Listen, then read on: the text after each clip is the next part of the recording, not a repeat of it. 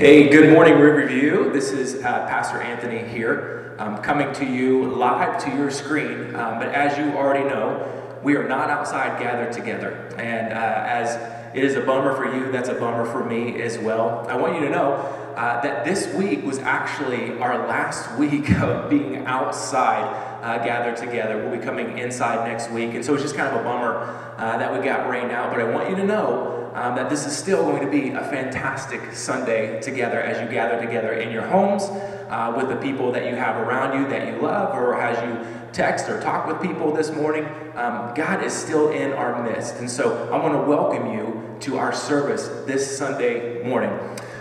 We debated on how we would cancel, when we would cancel, what it would look like if we canceled service, and how we would be able to talk with you this morning and what that might look like.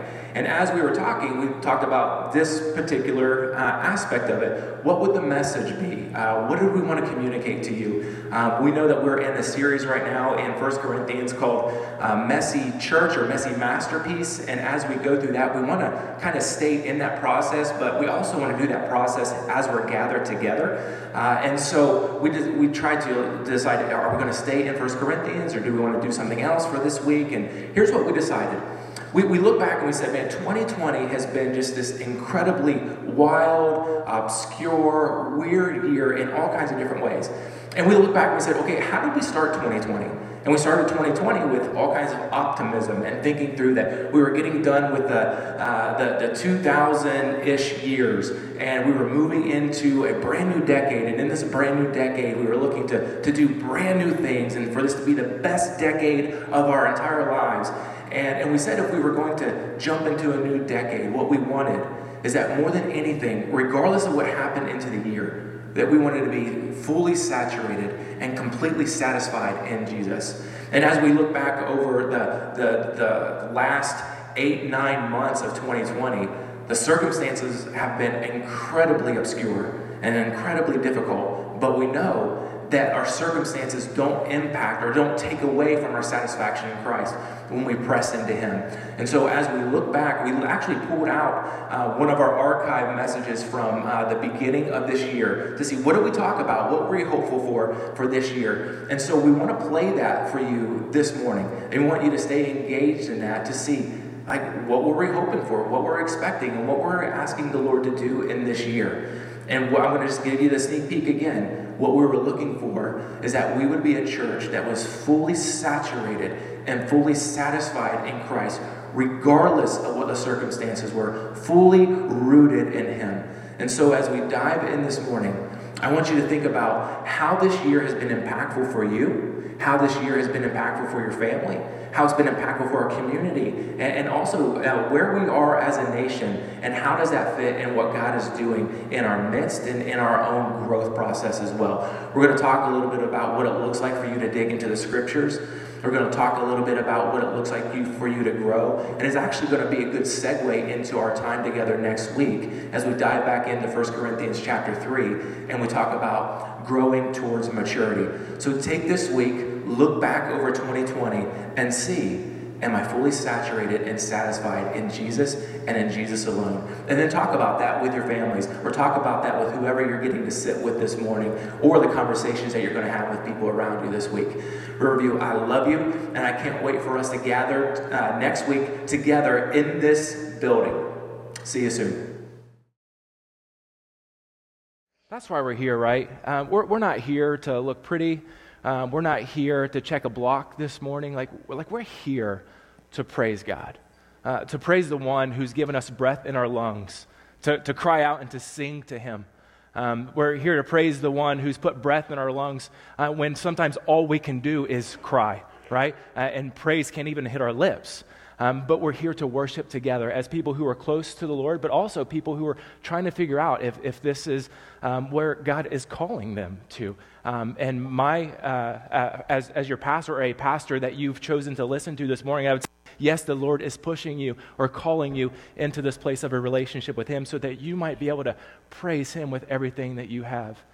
But maybe that's not your thing yet, and you're just here. So I'm praying that the Holy Spirit would do a work in every single one of our lives this morning, because He's worthy to be praised. Let's pray. Father, thanks so much for the time that we have here this morning. And gosh, Lord, even the time that we have while we're here on this earth, it's not granted to us another day or another breath, but the breath that we have right now, we want to praise you with. We want to, even right now, with our ears, we want to praise you as we listen to your word. Father, I know that nothing I say this morning will be perfect, but it will be perfect in your hands to use however you want. And so would you, by your Spirit, lead each one of us individually to the place that you have destined for us for this morning in our time together, to lead us out of this place to the thing that you've called us to. And so use this time, Lord. I am your vessel to be used by you. Speak mightily through me, I pray in Jesus' name. Amen. Well, here we are, right? We're 2 days away from a brand new year. Or however you count that, maybe 2, maybe 3. We're 2 days away, I think, towards a brand new year. But it's not just a brand new year. Like, we're moving into 2020, right? But we're moving into a brand new decade. And for some of you, like this last decade, you'd be like, man, I am glad that thing is over. And we're moving into something new. And some of you are like, man, just give me another challenge. Like this last year was great. This last 10 years was great. But I'm looking forward to the thing that we have ahead of us. But we're moving into a brand new year and a brand new decade. And in this decade, we want to invite the Lord into it. Right? Some of you are probably expecting that we're going to talk about New Year's, we're going to talk about New Year's resolutions and that sort of thing. And up until yesterday, that's what we were going to do. I had all these pithy, fun little things about New Year's and how many people actually keep their New Year's resolutions, what the percentage was that we do. But then the Lord just moved me away from that. And see, what I've been feeling personally in my own life is that the Lord is saying, hey, press into me.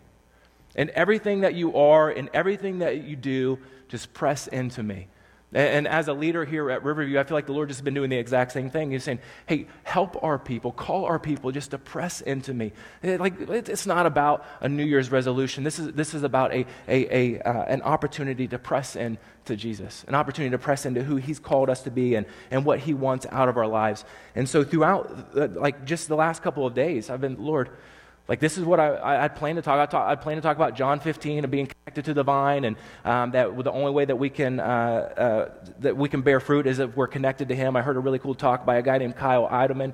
He said, "Don't be a stick." He said, "Be a branch, because connected to the vine is where you bear fruit." And so I was planning on talking about being a branch and not being a stick, and just kind of going off of that idea. And I was really excited about that. But yesterday, I was thinking through all that, and I came in and I sat down here, and it's like, that's just not where the Lord took me.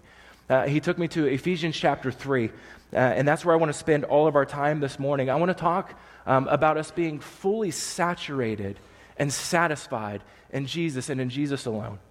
I mean, because there is so much that we can be so easily satisfied by. We can be satisfied by the trinkets that we have in the house. We can be satisfied by the things the accolades we get at work. We can be satisfied by so many things. And at the end of the day, Christ can become an add-on to our life and not the thing, not the most passionate part of who we are, the thing that makes us who we are, the person who makes us who we are, who gives us all of our identity. And so I just kept thinking about this idea of pressing into Him and being satisfied fully in Him. And what happens is in Ephesians chapter 3, Paul is writing to a group of people who are getting a fresh start. Right? In Ephesians chapter 2, we know that there's a group of Jews and there's a group of Gentiles. And these two groups, they don't get along very well. The Jews don't like the Gentiles don't like the Jews. And the way that Paul describes it, he says there's a dividing wall between these guys. And that wall needed to come down. And the way that the wall came down was through Jesus, through His own body. And He tore down this dividing wall, so there was no longer Jew and there's no longer Greek. But now it was one. It was this one group, this one body from those who had a religious background and from those who had no religious background whatsoever. But now they're bound together in Christ. And they have a brand new and they have a fresh start. And so Paul, he's writing to them. And as he's writing to them in Ephesians 3, he just breaks out into this dynamic prayer for them. And so what I want to do is I want to spend our time looking at that prayer this morning. And maybe that prayer for us, we take that prayer and that prayer becomes our own prayer. We take the prayer that Paul prays for this group of people who are getting a fresh start, and we apply that to our life. And maybe at the end of the day, this becomes maybe it's a 2020 vision for you, right? That you personally, you take this prayer on for yourself, and this becomes your 2020 vision. Maybe for us as a church, this becomes a 2020 vision for us. I don't know. But I know the Lord is calling us to press into him as a group that gathers here, but also as individuals to press into him as well. And so I want to spend some time in Ephesians 3, fully satisfied, fully saturated in him. And here's what Paul says, verse 14 of chapter 3. For this reason I bow my knees before the Father, from whom every family in heaven and on earth is named, that according to the riches of his glory, that he may grant you to be strengthened with power through his Spirit in your inner being, so that Christ may dwell in your hearts through faith, that you being rooted and grounded in love, may have strength to comprehend with all the saints what is the breadth and length and height and depth, and to know the love of Christ that surpasses knowledge, that you may be filled with all the fullness of God. Just pray with me again, please. Father, that's your word. This is your word from Paul to the Ephesians. This is what you had for them, but I think this is what you have for us even today too. So we're going to look at how this applied to them, but we're going to look at how it applies to us as well, Lord. So would you take this word, would you drive it into our hearts? Would you drive it into our mind that it would affect our hearts and affect our actions and affect who we are and how we see ourselves and how you see us too? Father, take this word right now and do something amazing with it as only your Spirit can do. We pray in Jesus' name. Amen. What Paul's saying here, he says, for this reason I bow my knees before the Father. Now, he's already prayed for them earlier in this book, but now he starts praying for them again. He says, what I want us to see here is the content of what Paul prays. Not just the fact that he's praying for these people, but what he actually prays for this group right now who's getting a fresh start as new believers in Christ. Remember, this wall now, it's been torn down. There was a division between the two. Christ has torn it down, and Paul says, now, Father, I bow my knees before you to pray for these folks. To you, God, who's established everything, even down to the families of this earth. I bow my knees to you and ask that according to the riches of your glory, the fact that everything belongs to you according to your holiness, according to your majesty, according to who you are, according to the riches of your glory, everything. I'm praying to you. Now, of course, you understand and you realize how important the riches of God's glory are, right?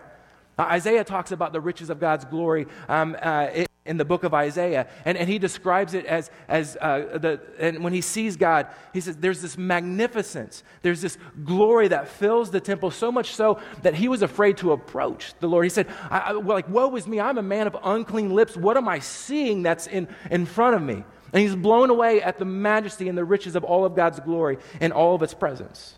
And then John, he talks about it later in the riches of God's glory as he sees it in Jesus, he gets his vision of Jesus sitting on the throne in Revelation. He sees the Lamb of God sitting on the throne of God in the throne room of God. And he tries as best as he can to explain exactly what it is that he's seeing. And words can't really grasp what it is that he's saying, but he tries and he pins it down for us. And here's what he says in Revelation chapter 4. He says, and he who sat there had the appearance of jasper and carnelian. I don't even know what carnelian is. Anybody know what carnelian is? I'm guessing it's some kind of precious stone. And around the throne was a rainbow that had the appearance of an emerald. Around the throne were 24 thrones, and seated on the thrones were 24 elders clothed in white garments with golden crowns on their heads. From the throne came flashes of lightning and rumblings and peals of thunder. And before the throne were burning 7 torches of fire, which are the 7 spirits of God. And before the throne there was, as it were, a sea of glass like crystal. Can you imagine John? Like John is getting this glimpse into the throne room of God, and he's seeing all of this. And he's trying to pin down rolls of thunder, like peals of lightning flashing around, and all this majestic imagery that he's given us. And these are just words to try to describe what exactly it is that he's seeing. This is the riches of God's glory on display in the throne room of God. And what Paul's doing is he's praying to a God who we can try to explain, and we can try to describe in a certain amount of words, but words fail to fully grasp all of his glory and all of his majesty. And so what Paul says, he says, I pray that according to the riches of this glory, to the riches of his glory, that God may grant you one thing, Not a bunch of things, not like a bunch of things that we can add on to things, but one thing that plays out in the several different areas that Paul's going to address. He says, I pray for this one thing. For this reason, I pray. And if you want to write these down as Paul goes through them, that's great, because they're going to help these Ephesians flesh out what it looks like to walk with God, to be fully saturated and to be fully satisfied by Jesus and Jesus alone. And I think that it doesn't just apply to these Ephesians, but this applies to us too. As people who were sitting 2,000 years down the road, sitting in this room right here in Ashland, Nebraska, at Riverview Community Church, that this word applies to us today too, as we're moving into a brand new year. Here's the one thing that he prays for in verse 16. It says, God, just grant them to be strengthened with power in their inner being through the work of the Spirit.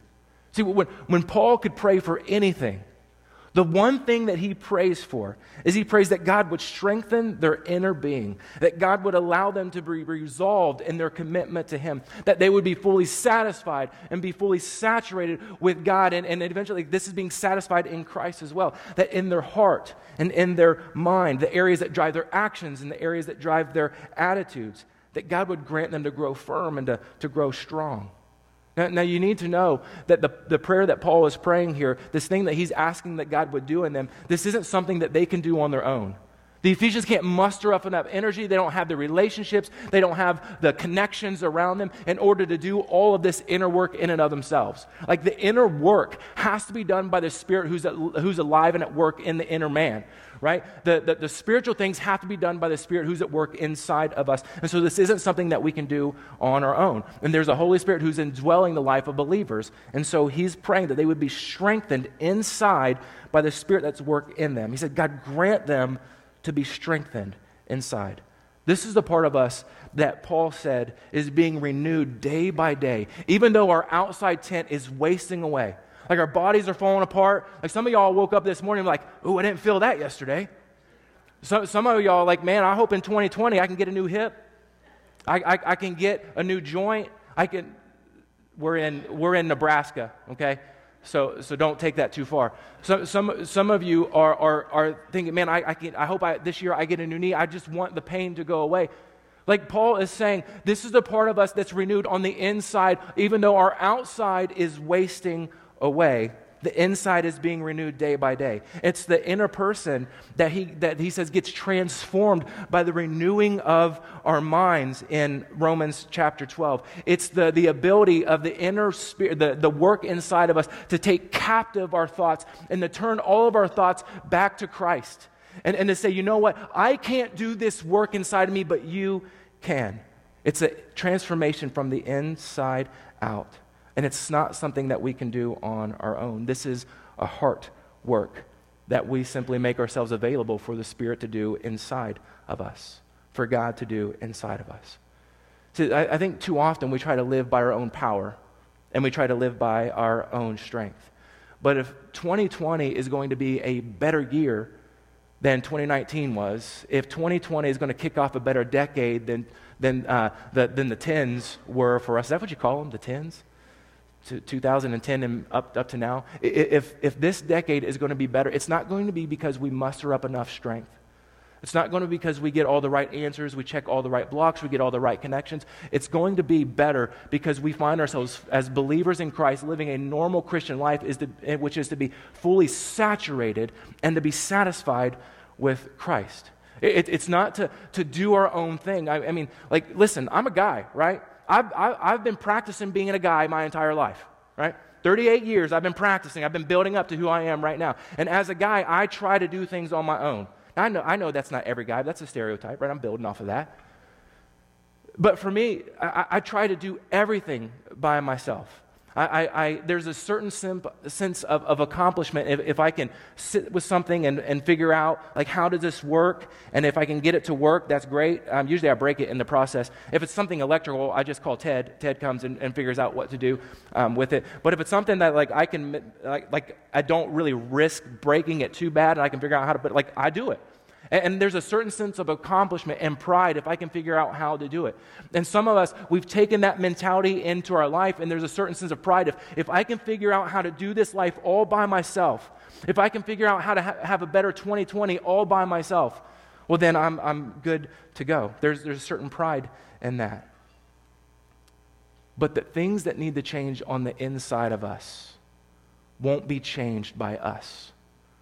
The things that need to be transformed on the inside of us, in the inner man, won't be transformed by how well we can perform.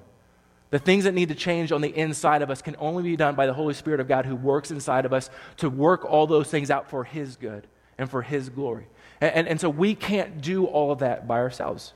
And so the older that I get, and I think the more that I lean into the Spirit, which is sometimes I do and sometimes I don't, but I'm finding out that this is the way that God has designed it.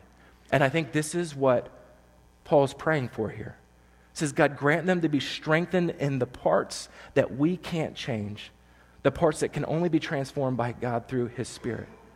So, just to be short with it, if you want a better 2020, you got to let God start doing some heart work inside of you to work in the places that you can't change. If you want 2020 to be better, you start letting Jesus do the work inside of you. My mentor would always say, it's not you who does the work, it's Jesus who's doing the doing. So let Jesus do the doing inside of you. But you've got to give Him space and be available for Him to do that work inside of you and to stop trying to figure it out all by yourself, right? Be fully saturated and satisfied in Christ alone. Let Him do some work.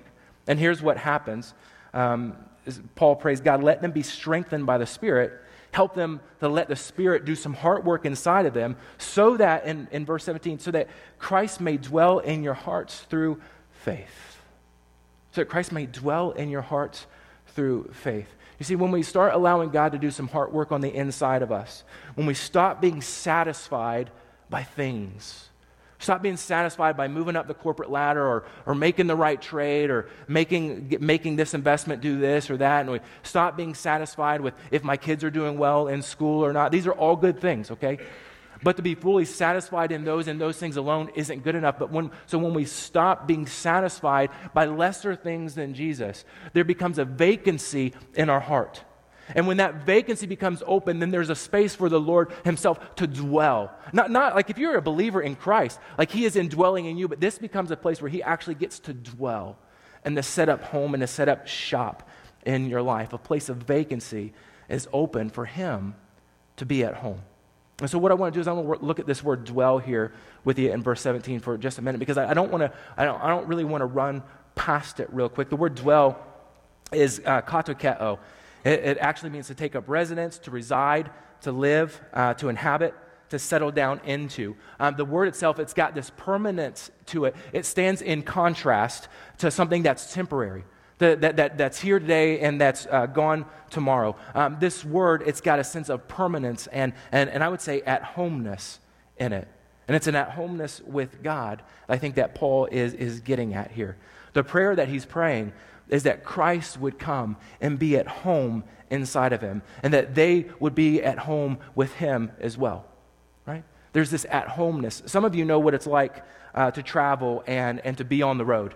And you're away from your family for a couple days, or some of you are a long haul and you're away for multiple days or weeks at a time, or you're going and you're making sales and you're doing the deal and that sort of thing. And so you know what it's like to be away from your family and how uncomfortable that can be if you like your family, right? And then to come home, boy, there's just something that's more comfortable about that. Like you just get to settle back into your space. Ashley and I, we've been married for 13 years.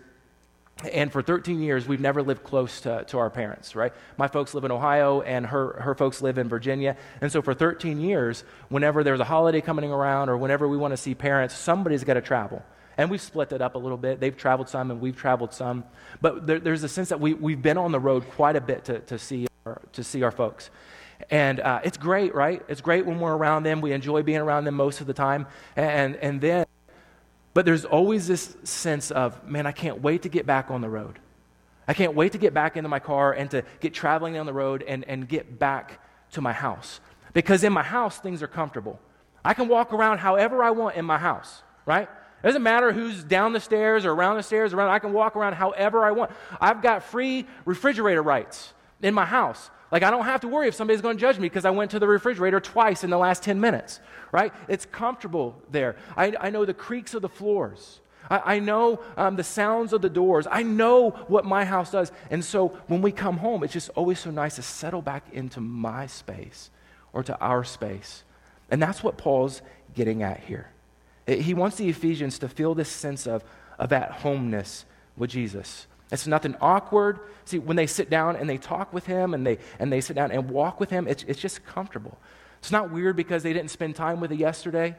It's not weird because they didn't spend time with him last week, or maybe it's been months since they spent time together. It's not weird because they messed up yesterday or they messed up the day before and they've fallen off the wagon. It's just not weird. There's this sense of at-homeness that when I'm sitting with you, I'm comfortable.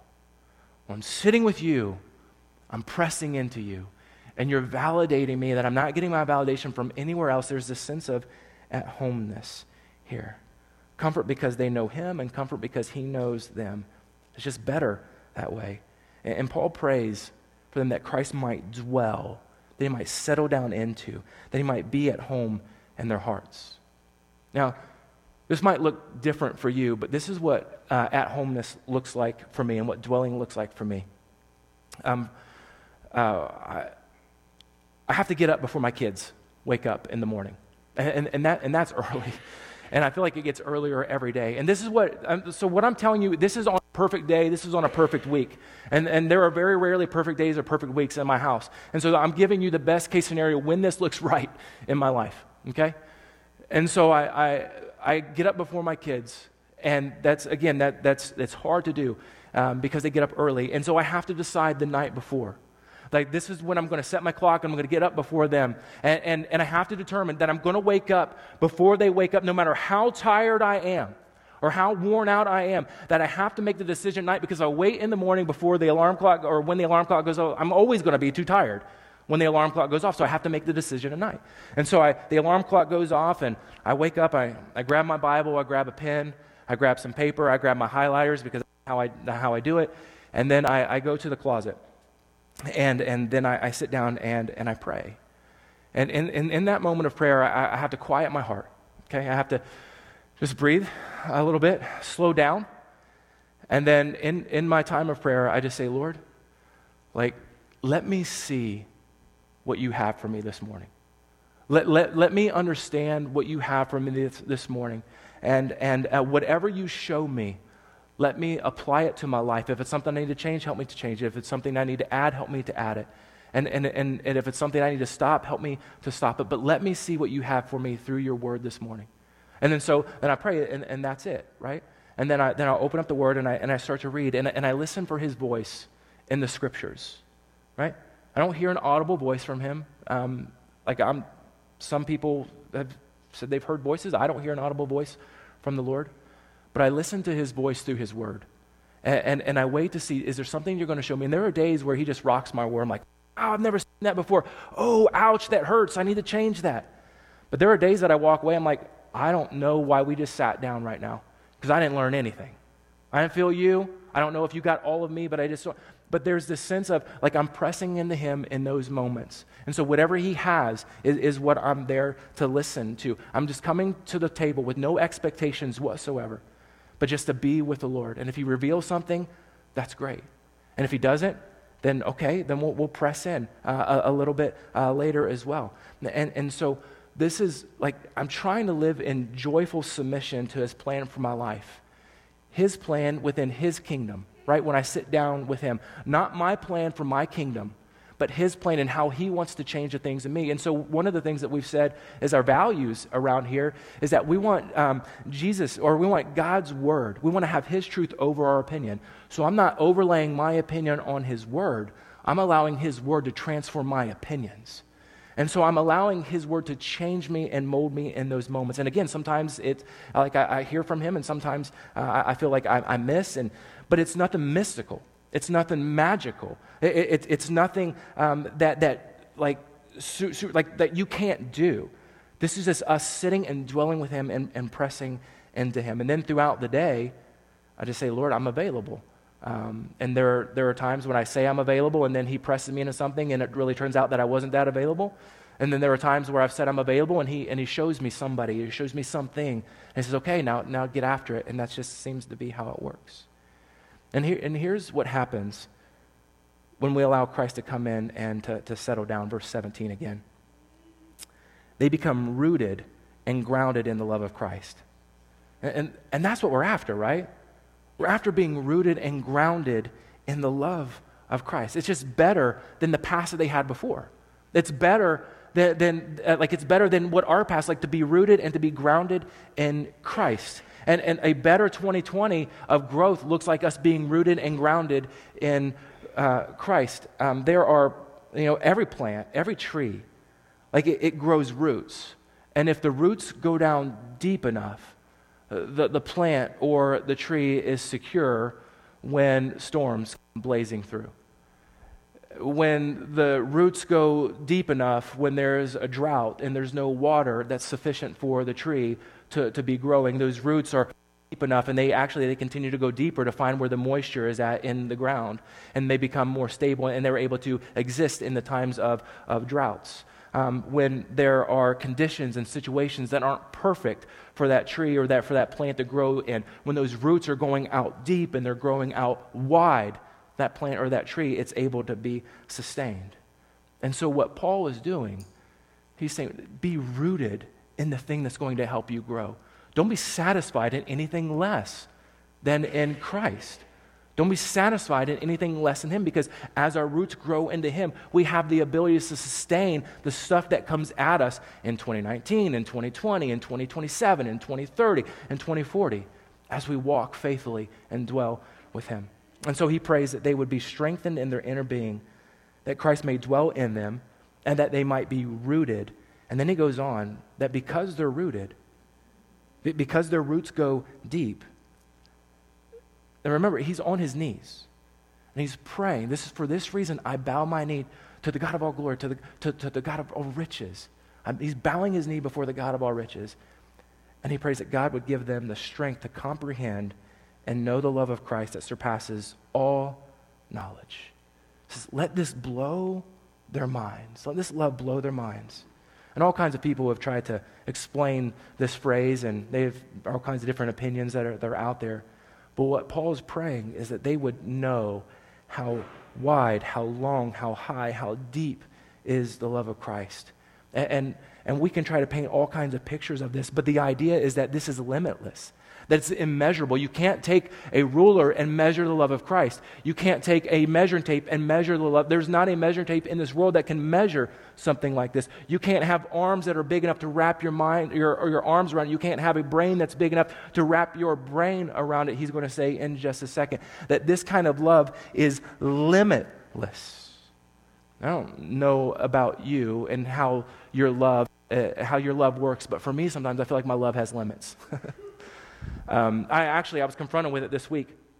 My kids came running back to the house. They were playing, and there was somebody who said, "Daddy, the kids they call me weird," and their little hearts were broken. I'm like, "You are a little bit weird, but why is this hurting?" So I didn't say that to them, really. I thought it, but they were heartbroken because some kids down the street had said, "Well, but you guys are weird." And on some levels we are, right? And we're okay with being weird. But this hurt. And so what happened to me in my little daddy heart, my love started having limits for any kid in that moment other than my own. I was like, I'm mad. Like, show me where the kids are. And go get me a belt. And go do something, because I'm going to bring the wrath of God on these kids. Like, my love had limits in those moments. I don't know if your love does.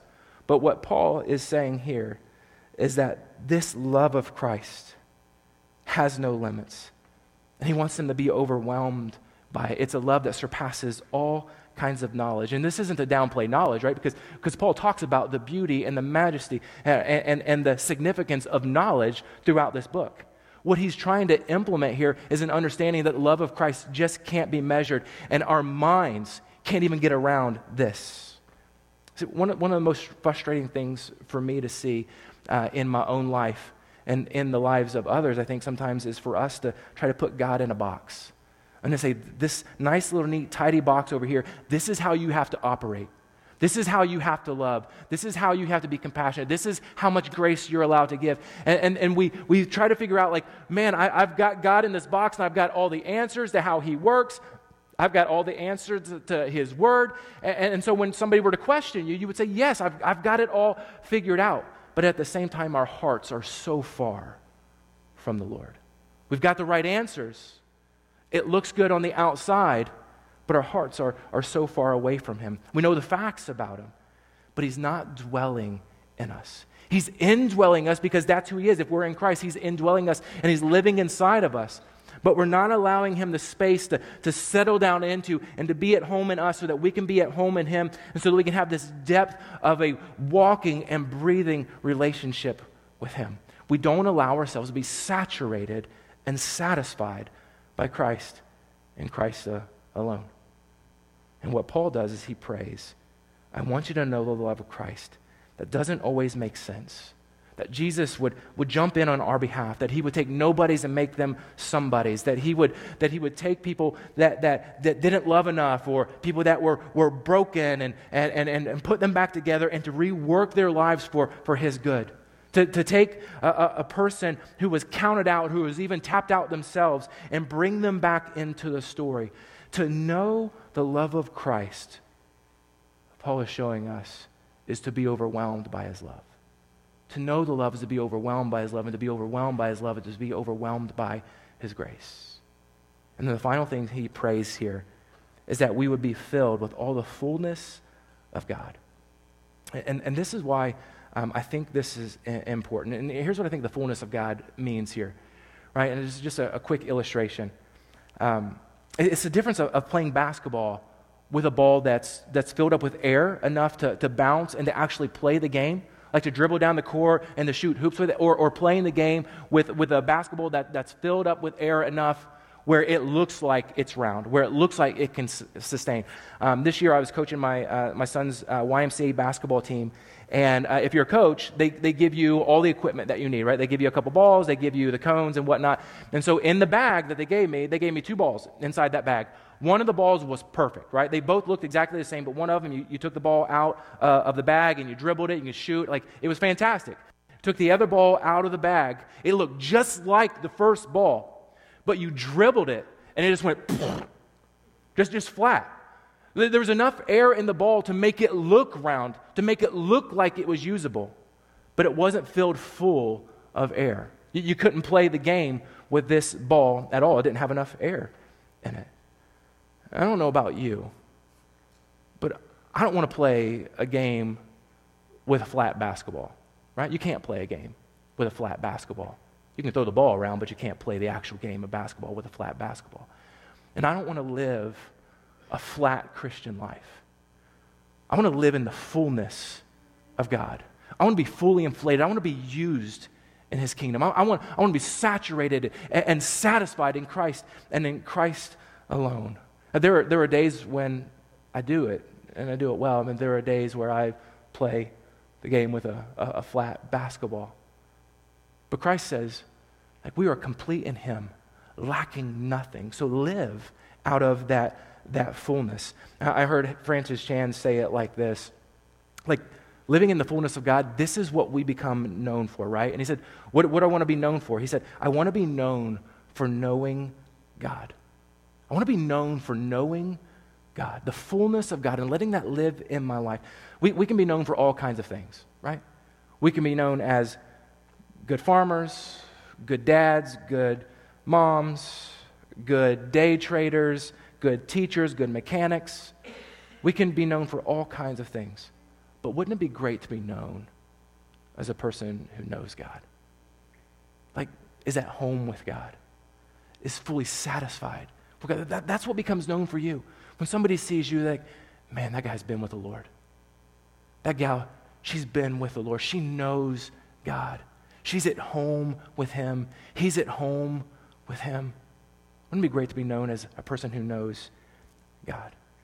And so the question is, are you playing the game with a flat ball? Are your roots going deep? Are you fully satisfied and saturated in Christ? Or are our roots spread across the room on a Sunday morning? And it looks like we're growing and it looks like we're satisfied. But at the end of the day, our roots stop here, and when we go outside the door, our satisfaction stopped here, and we're satisfied by everything else, things that have no eternal weight, things that have no eternal value. And we live in that place of a flat ball when he's called us to know the fullness of God, to know the love of Christ, to be strengthened in the inner being. How deep are your roots going? Are they just stretching out a mile wide? Or are we growing in our depth of relationship? My personal 2020 vision for myself is, man, I just want to grow. I want to press into him. I want to be satisfied in him. I want to be saturated in him. I want to be known for knowing God. And my prayer for us as a church is for our 2020 vision. Maybe it's the same for us. That as a church that we are pressing in to him.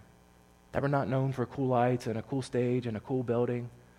That we're known because we know God. That when you walk out of here, people know that you know God. That when you walk out of here, that you're known in the community as somebody who knows God. Not that just goes to the Riverview Community Church, but that when you walk out into the community, you know God. Fully saturated, fully satisfied in him. And so all the trinkets and the toys of this world won't satisfy your heart because you're being satisfied by the one who calls you to be satisfied in him. And that doesn't just happen, right? You don't back into that. Like you set a plan for it. You grow into that place. It doesn't happen by accident. I know you can find reading plans all throughout the year. You got to get in God's Word, right? There's reading plans that you can grab. Any reading plan will be sufficient, right? You don't have to find the perfect reading, but to get you into God's Word. We'll push one out in a notification to you guys sometime this week, and here there will be one. But getting into God's Word, it's not mystical. It's just sitting down with him and dwelling with him. It's getting involved in the lives of other people. It's saturating yourself with God and saturating yourself with people so that when you're with the world, like you get squeezed and it runs off into the lives of people that are around you. It's not going to happen by accident. So let's make a plan. Let's make a 2020 vision that we're going to be satisfied and saturated in Christ alone. Would you pray with me? Father, thanks so much for time together with my friends. Father, thanks that we get to spend time together in this room for just a little while to dive into your word and to hear from you. Perfect exposition, maybe it's not. But your Spirit applies your word to us. And so, Father, this year, this decade, our lives as followers of Christ, Lord, don't let us settle. I mean, that's just my heart, Lord. In all this, my heart is that we just press into you. In our troubled marriage, let us press into you. In our troubled work environment, let us press into you. And the situations that we walk into, Lord, let us press into you. And the addictions that we can't kick, let us press into you. In our joy, when we're grumpy and dissatisfied in the things around us, let us press into you. Father, become so real to us today, so real to us this year, so real to us that our joy truly is in you and nothing else. Let us be satisfied in you alone. And maybe this year, this 2020, we're able to look back on in 10 years from now, Lord, and be like, boy, that was the moment where you just really grabbed my heart and changed me. Where you took me from, to where we're growing and we know you and you know us, and the gates of hell are scared because we're living with you. Man. Lord, fill us, we pray in Jesus' name. Amen. Love you guys.